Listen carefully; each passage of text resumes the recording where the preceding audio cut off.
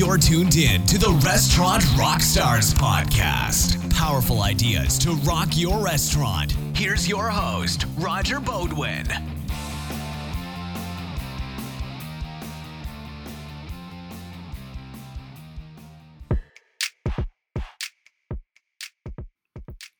Rockstars, does your operation have soul? Is your restaurant brand useful? Are you a true industry innovator? Importantly, are you dialed in, and I mean really dialed in, to the relationship between your hospitality business and your customer? Well, now that I've got your attention, this episode is going to rock your restaurant. Today, I'm speaking with Mr. Ben Gaddis, the president of one of the world's top innovation agencies, counting some of the world's biggest brands like Staples, 7-Eleven, Carvel, I love that ice cream, Pizza Hut, Cinnabon, and Capital One, to name just a few. You're going to hear and learn all about powerful strategies that these top brands use to build and grow their loyalty programs. We'll talk about online ordering, delivery, the most effective digital marketing tools, the power of data capture, positive impressions, and controlling your customer relationships. Don't miss this episode.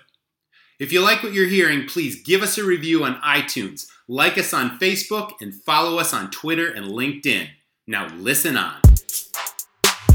Welcome back, everybody, to the Restaurant Rockstars podcast. Topics that help restaurant owners build their brands, rock their profits, and deliver amazing guest service experiences. I'm really excited today to have Mr. Ben Gaddis. He is the president of a company called T3 based in Austin, Texas, and they are one of the world's top innovation agencies. So we're going to talk branding today. We're going to talk loyalty, digital marketing, customer relationship management, all the things that restaurants can do better to attract clients, to retain their customers, and to deliver amazing guest service experiences. With that, thank you, Ben, and welcome to the show. Thanks, Roger. Excited to talk to you today. Well, that's really awesome. Now, you've got some of the leading brands of the world under your agency. You've worked with Pizza Hut and 7-Eleven and Capital One and Staples, and on the restaurant side, Cinnabon and Auntie Marie's Pretzels and Carvel and Schlotzsky's. I mean, these are really recognized brands. So obviously these clients are coming to T3 for many, many reasons, but you obviously have solutions for them. So how old is the company? How long have you been in the restaurant space? And why don't we talk about what's really, really important as a starting point? If you've got a restaurant and you just want to, increase your customer loyalty and start with something, where would you go? Sure. So we have been in business as T3 for 29 years. So we're about to celebrate our 30th anniversary. And the thing that we've really tried to do since the very beginning is get away from the traditional advertising agency model and really help our clients figure out what is the core business problem that they're trying to solve. And if they can understand that through the lens of their customers, what is it that their customer expects them to deliver on, then typically we can come up with solutions that may have advertising as part of the solution, but really more holistic, business problem solving initiatives. And so that's what we try to focus on. And we got into the restaurant space about 5 or 6 years ago. We've been working with 7-Eleven for the last 7 years. And one of the things that we realized with their business is that the idea of convenience is changing. And in a world where you've got third-party delivery, you've got the ability as a consumer to get food, drinks, anything that you want delivered to you in 30 minutes or less, brands are starting to have to rethink their core value proposition. And so in working with 7-Eleven, we really understood that the idea of being convenient to someone is not necessarily just about the experience you provide in the store. It's about the experience that you provide across every channel. So we help them build, their loyalty program, their mobile app experiences, and a lot of really innovative products. And then what we built on from there is the fact that restaurants have to be more convenient. And so we started working with Pizza Hut, we started working with Auntie Anne's, with Moe's and Cinnabon, and across that, where we're seeing the biggest challenge, I think the single biggest challenge for restaurants today is delivery. It's the fact that there is no longer a location element that differentiates you. Someone can get any type of food that they want at any time of the day from any provider. And so what restaurants have to do is figure out how they can deliver a differentiated experience both inside their stores, but also outside of that. And that's what we're trying to help them do. Now, you specialize in improving relationships between the restaurants and their customers. And it all starts, I'm sure, with a specific process. How do you onboard a new client? What types of things do you look for? What types of questions do you ask? What's that whole process like so that you can really get into a brand, understand what it is, and how you can improve it? Well, the first thing that we want to figure out is we want to understand what the brand stands for, but we really have to go and talk to their customers, and we have to figure out when they think about a brand, what is the need state that they're trying to solve? And oftentimes, a brand wants to tell you what they stand for without listening to what their customers expect them to stand for. And so we do a lot of customer research, and that can be, as down and dirty as just talking to people as they walk out the door and ask them what their experience is like. But a lot of times we want to get ahead of, why did you come here? Were you hungry? Are you thirsty? Were you trying to meet up with friends? And if you can really understand that need state, it opens up the potential for the brand to connect with the customer, not just at the moment where they're putting something in their mouth, but really to build the brand around what that customer is missing in their life. And so we spend a lot of time up there. And then once we have that understanding of where the customer is, then we go about building the actual experiences around that brand. So that's going to be the physical experience. More and more so, that's going to be the digital experience, because that's where a lot of people are having their first interaction with restaurants. And then making sure that's tied together so that once somebody leaves, we spent all this time and money to get them to come to our restaurant. And that is so hard to do, to get them to come for the first time. But then we forget them. They come back. We don't greet them by name. We don't remember what they ordered last time, the way that you used to at the diner in a small town. And now that these restaurants are getting bigger and bigger, it's harder to do that. So we also spend a lot of time figuring out how can we make sure that the third and fourth and fifth interactions are better every single time. Okay, that makes perfect sense to me. I am a huge advocate of the human element because obviously technology moves forward every day. There's new and new apps coming out all the time at different platforms that help restaurants communicate with their customers and figure out, okay, what their ordering history is and what their favorite things are and the recognition piece. But you still have the staff portion that make impressions on guests each and every single day. Do you sort of get involved with the staff training component, or is this mostly technology, or is it both?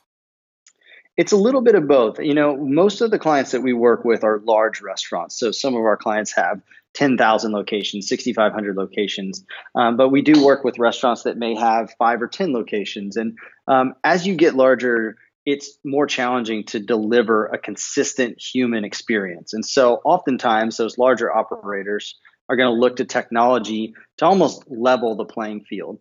But the human element is something that you can't miss, whether it's technology at 10,000 units or your first restaurant that you open up.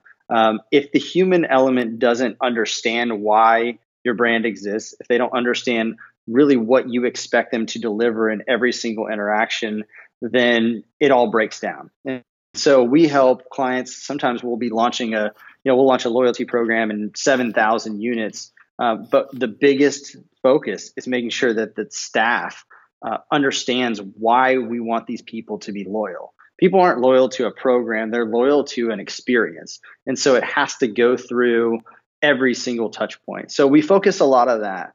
And I think that the thing that we spend a lot of time with our clients on is that technology is a great solution. And like you said, it's always changing. But if your team doesn't really understand the part of the experience that they provide, then they're going to feel a little bit lost. They're going to feel a little bit left out. And so we try to help define what is it that those humans should provide as a part of a larger experience that the brand can offer. Okay, that's an excellent answer. That's exactly what I was looking for. Ben, tell us about T3 has this concept of a useful brand, a useful company. How do you build a useful brand? And why don't you explain all that to the audience? Sure. So we've been, we build a lot of things as part of our relationships with our clients. And so That could be a website, that could be an online ordering program, it could be a mobile app. But those things are just that, they're things. And when somebody interacts with them, we don't want them to feel like things. We want them to feel like part of an experience that you've had with a brand that solves a problem for a user. And when we talk to consumers, it's really hard to understand what they want. And so we went out and we did a lot of research. We talked to 5,500 consumers about all sorts of hundreds of different brands. And we tried to just break down what is it that a consumer expects from a brand, a modern brand today. And overwhelmingly, what they told us is they expect brands to be useful. And when I say useful, that oftentimes makes people think about the word utility. And so they think about things like apps or like websites. But useful is both a state of mind. It's the way that you make me feel when I interact with you. And then it's the functional interactions that we have. And what we found in our research is that the best brands today are built on really two sides of usefulness. So the relationship component. So how do you make me feel when I interact with you? And then how easy is it for me to interact with you whenever I want to? And so 52% of a useful brand is made up of the way that the brand makes you feel, the relationship.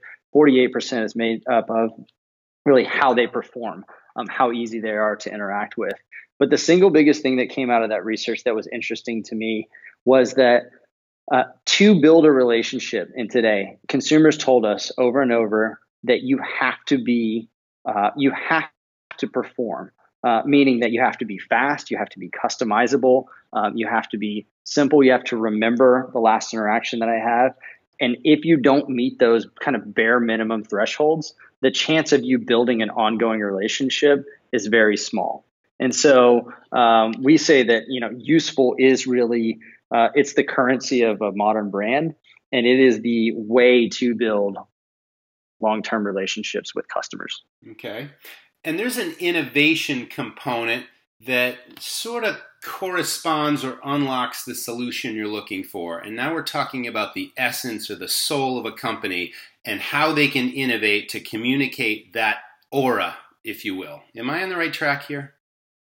Yeah, I think so. I mean, I think innovation, we look at innovation as really a process. And I think people sometimes will think about innovation as a thing or an output or an outcome. And the best companies, the ones that are the most innovative, are the ones that are able to consistently evolve and adapt based on what their customers are looking for. And so as a useful brand, one of the things that you have to do is you have to be listening to what people think is useful. And useful is going to change. What it means today will mean something, it'll mean something very different tomorrow. So having to listen and understand is a big part of it. But then actually putting that into action is a big part of being innovative today. And I think that a lot of times people will, there's a lot of talk out there and maybe not enough doing. And so to be useful, it's the idea of taking some of these new tools, but then putting them to action in a way that benefits the customer, solves a problem, as opposed to maybe just being flashy. Okay. Let's take innovation a step further. To me, innovation is all about staying ahead of the curve, and no matter how successful you are today, just realizing that you have to keep pushing the boundaries to please the customer, improve the guest service experience, continue to build affinity with them so that they become your most powerful marketing channels through online, reviews and social media and all that kind of stuff. There are just countless stories of restaurants or even brands, chains, all that sort of thing that were once highly powerful brands, and somehow they lost their way. They've been in business for decades, and now those brands are gone. They're closed because they didn't stay relevant with their consumer, changing tastes, changing generations. I mean, all these things happen. What part does relevance play into this whole innovation thing? And I mean, do you work with that general idea with most of your clients, or what would you say about that? Yeah, I think that relevance is a challenge that every brand faces, and I think that restaurants face it probably more than any other category right now. Because being relevant for a long time just meant that you had a position in someone's mind, And when they thought about food, they thought about you. So they might have a specific taste that they're going after. And you used to be the only pizza joint in town. Now, not only are there endless options, but those options are available at any time. And they don't necessarily have to be close. So the idea of convenience has changed. So I think that relevance is a major challenge for a restaurant today. And as you think about the idea of innovation, that's one way to stay relevant. So it's being in the right platforms. It's being available to customers when they actually, no matter where they are, no matter what time they're looking for you. But it's also really making the process of going through the process of eating, of ordering as easy as humanly possible. And so I think that you kind of combine all of those things, and what we're faced with as restaurateurs today, or people in the industry, is that we don't know what relevance is going to mean 2 years from now. So what we have to do is we have to just continue to listen to our customers. We have to try out things, and we have to stay ahead of the game because it's going to change, and it's going to be an interesting ride for sure. Something that definitely has to be paid attention to and prioritized, because I've always said that, running restaurants, this is the business of 1,000 details, and there's so many balls in the air, so many moving pieces, and so many areas to focus in on. Restaurateurs, managers, they're always putting out the daily fires. It's like, when do they have time to step back? They got staff training, they got human relations issues, bills to pay, all this kind of stuff. When can you take a step back and focus on the future, whatever that means? And there's a relevance piece to that too, but everything we're talking about here is a real competitive advantage. But unfortunately, it's lost on a lot of operators because they just don't have the time. So how do you shift their priorities and their focus to say, hey, you've got to spend so much time on this every single week because it's your future, it's your the viability of your business?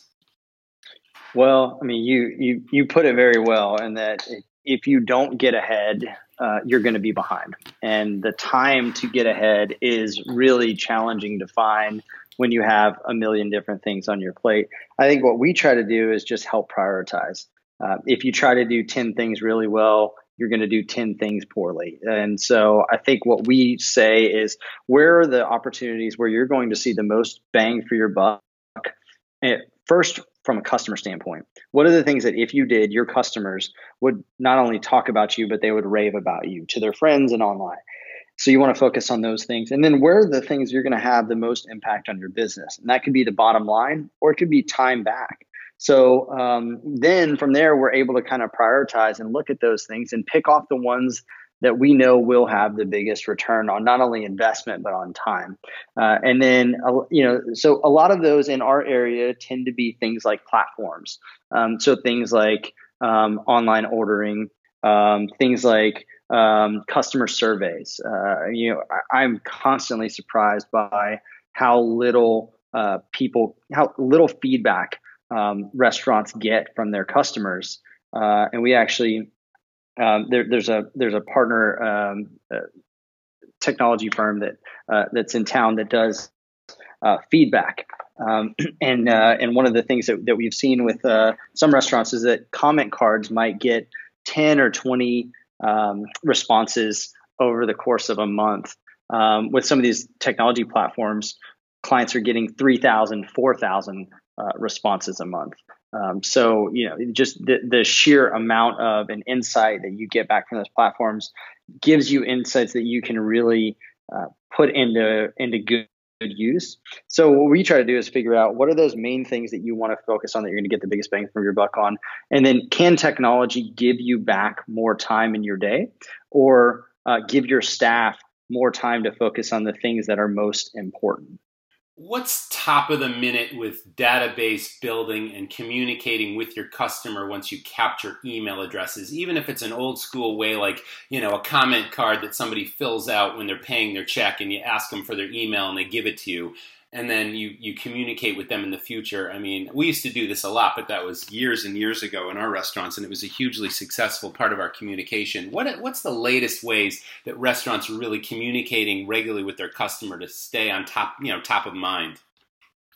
Well, the ones that jump out are actually the ones that are probably the most obvious, but they're the most effective. So email is a workhorse that most restaurants are not getting enough out of.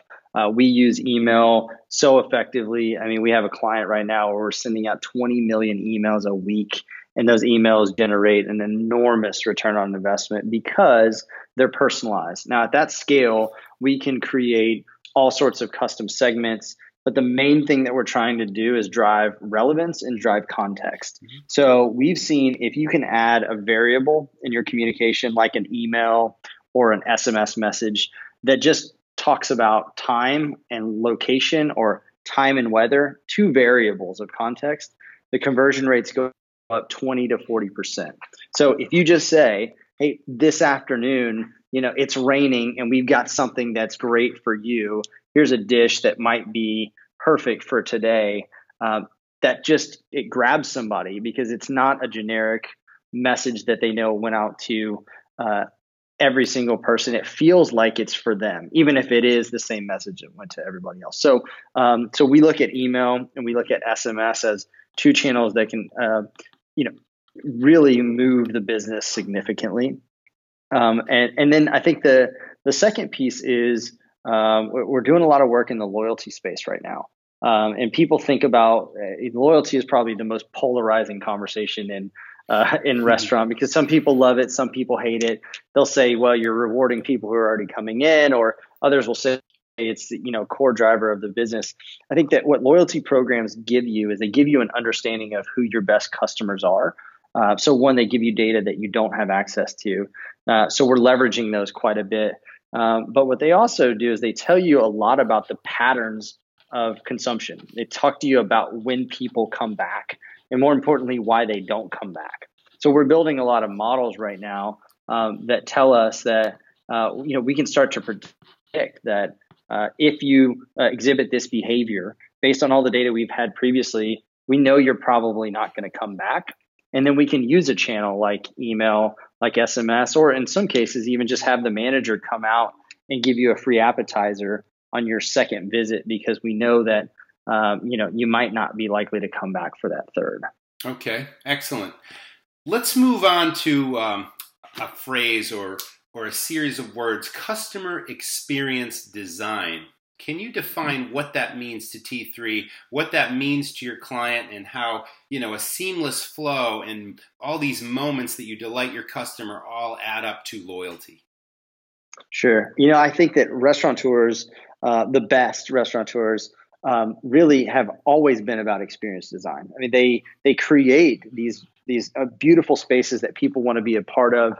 They think about lighting. They think about in some cases noise. In some cases they don't. But they think about the ambiance. Mm-hmm. And yet, when they start to add other things to other channels, other forms of communication, they stop thinking about that. They think about just the actual four walls that somebody's in. And then when you add an email, that email may not have the same aesthetic or tone or look and feel. Their website may not be the same. The way that they talk to someone who's in their loyalty program may be very different. So when we think about experience design, we want to think about every experience that a user has, that a guest has, and we want to actually map that out. And so we build what we call journey maps. And those journey maps are going to put every single touch point that a guest could have at any time in their relationship on one sheet of paper so that we can look at that and understand that that's what they go through. So they may think about coming to your restaurant, but the first thing they're going to do is they're going to go Google and they're going to look at, are you open? Then they're probably going to go to the menu. When they do that, they may end up on Yelp where they may see 3 of your competitors. So reviews start to come into play. And then there may be 10 touch points that happen before they walk into your restaurant. And then once they leave, there may be 20 more.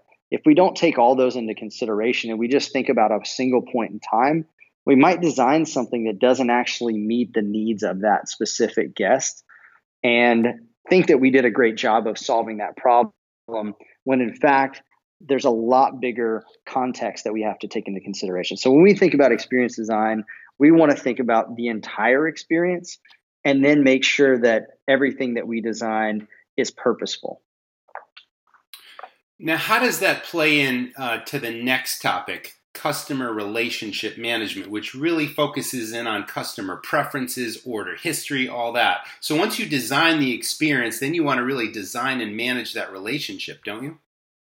You do, and those things are very intertwined. And when we think about experience, we take customer relationship management, we take loyalty, we take all of those into consideration, and we actually plot them out together, because sometimes you throw around words like CRM and these acronyms or online ordering, or and people start to compartmentalize those.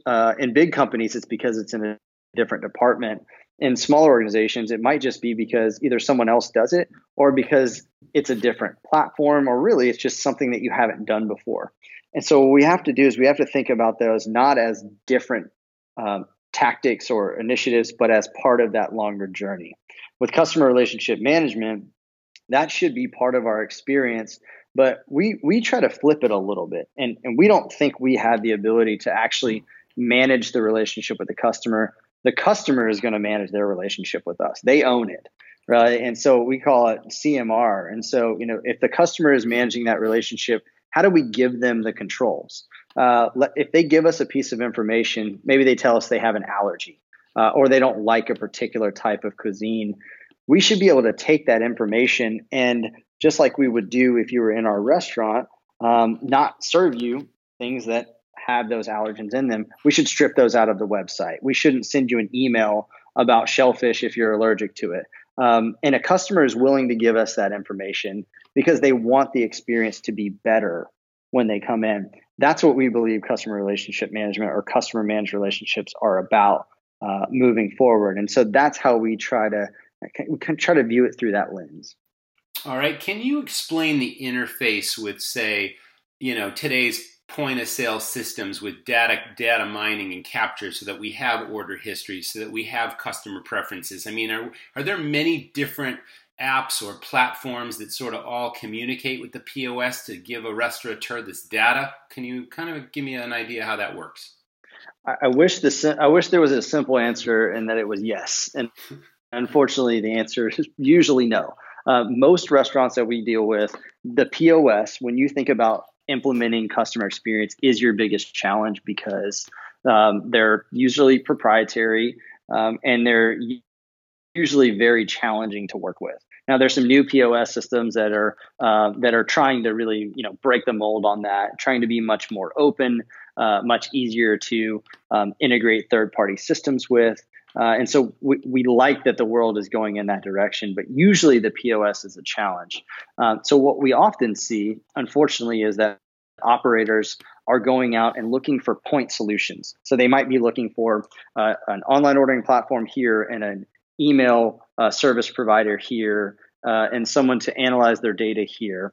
And so what we're counseling them to do is to look at the entire experience, understand what you really need in terms of data and information to run your business, pick a couple of those key metrics, and then try to make sure that any technology decisions that you make help you get there. And more importantly, don't prevent you from getting there.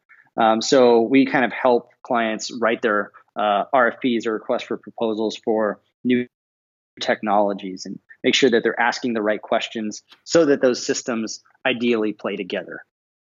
Thanks for answering that one. Let's talk about shrinking physical spaces and how that relates to growing brand value. Sure. So it's a hot topic. I think everybody from mass retailers.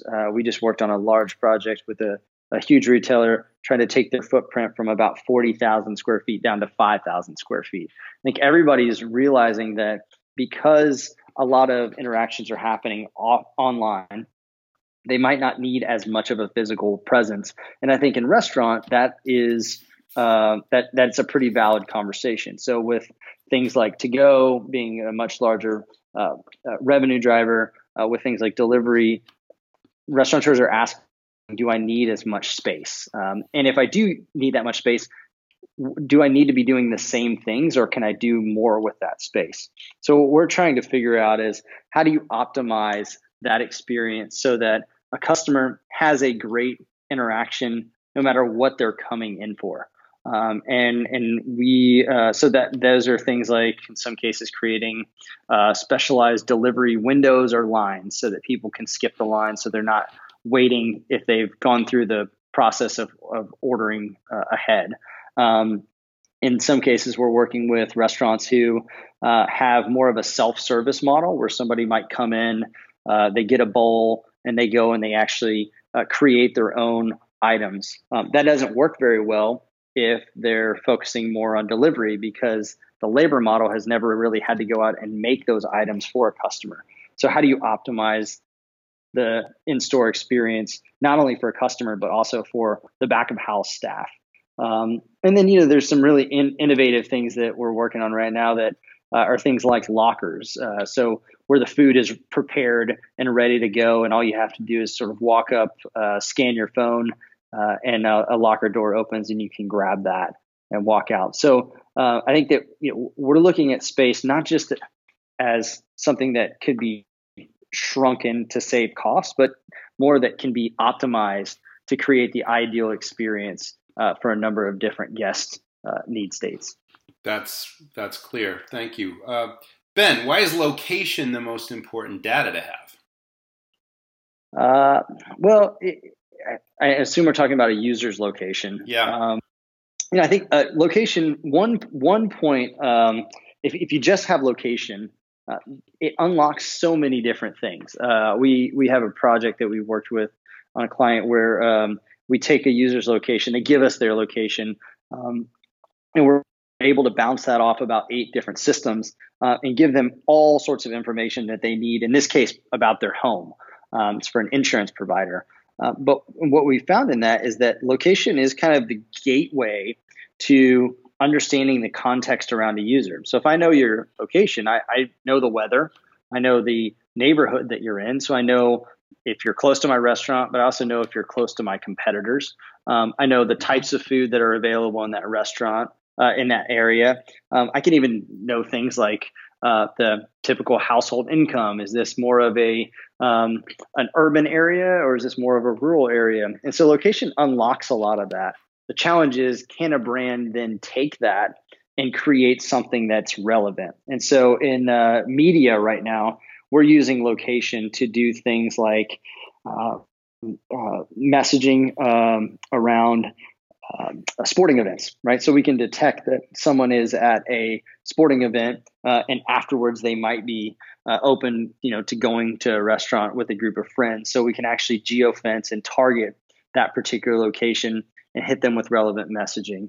So we just think that location is it's something that we've been missing from as marketers for a long time, and now that we have access to that, assuming we do it in the right way, going through all the privacy checkpoints that we should, it's a tool that we can use to drive significant business value. Excellent. So I was traveling the country a week or two ago, and I was somewhere in Ohio, if memory serves, and I was staying in a hotel that had sort of a menu book with 10 different restaurants that all shared the same sort of outsourced delivery service. And so my family and I sort of went through all the different restaurants, and we all found something in one place that appealed to all of us. And we called this company up, and it was the most efficient, sort of a nightmare of a system that clearly didn't work for whatever reason. They told us that we couldn't order from that restaurant because their delivery people weren't in the location, or, and it was going to take like an hour and a half to get our food from this place. And the whole thing just said, forget it. So that leads me to the next question, because I know that you recommend your clients sort of refrain from outsourcing services to third-party vendors, but what other reasons can you offer besides this sort of bad experience where we had to forget that and just get in our car and drive somewhere? Sure. Well, there's a lot of challenges with third-party delivery. I think the first, and that probably every restaurateur would agree with, is that they take a huge chunk of the check. Mm-hmm. In some cases, 30%. So wow. That stuff, I don't know many restaurant operators who are making 30% margin. So that's challenging. So, but they bring a lot of customers. The problem is that when they bring those customers, they own all of the data and they own the experience. So to your point, you can't ensure that the delivery driver is going to be there on time, that the food is going to be hot, that maybe they didn't stick their hands in the bag and eat half of your fries. But guess who they're going to be upset with? They're going to be upset with the restaurant, Absolutely not right. with the delivery provider. And so not only do you miss out on that opportunity, but more importantly, you don't have a relationship with the customer. And if you don't pay that third-party delivery service, then guess what? Next time you're not going to show up at the top, and they're definitely not going to send a customer in your direction. So we counsel our clients not necessarily to move away from those third-party delivery providers, because they're great to actually get you the food, but we want them to make sure that they own the relationship. And whether you're a one unit, just open the doors restaurant, or you're at 10,000 units, if you don't have the relationship directly, then it's a leaky bucket, and you're going to have a real challenge. And so that's really our counsel, is make sure that you own as much of that data and as much of the physical relationship as you can. Couldn't agree more. All of my restaurants did delivery, and we controlled the experience. We controlled the relationship. It was a huge revenue center for the restaurant, in addition to the seats that we had on the floor. So I can totally see that as well. We've been all over the place, Ben. Are there any points that we've missed that you would like to share with the audience that you think are also relevant to helping them move their business forward?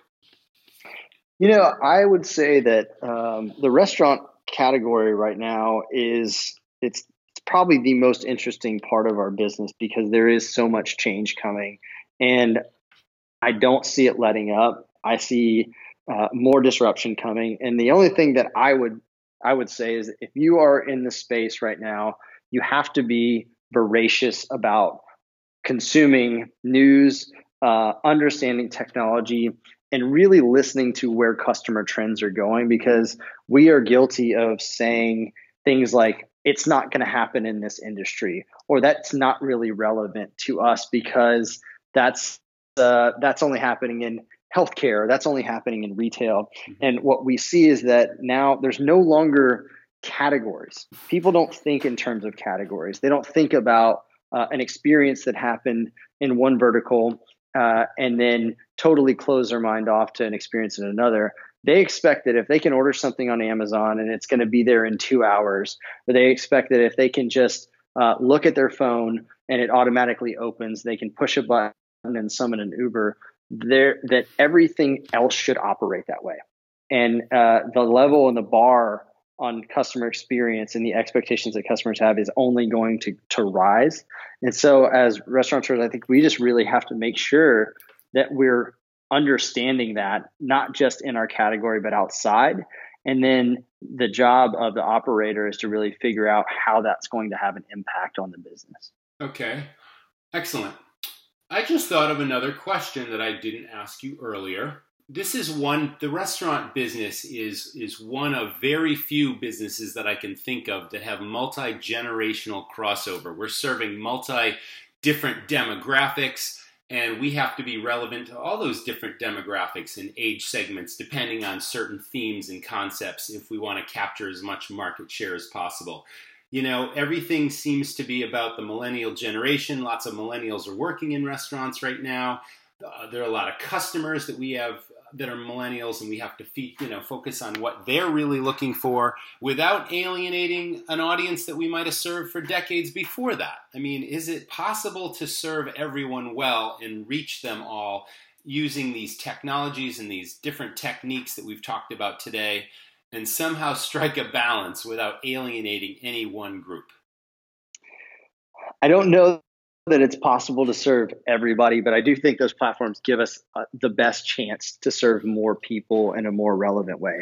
And I think what we're trying to, again, counsel clients to look at is, instead of just saying millennials or baby boomers, what's the mindset that in many cases spans multiple generations?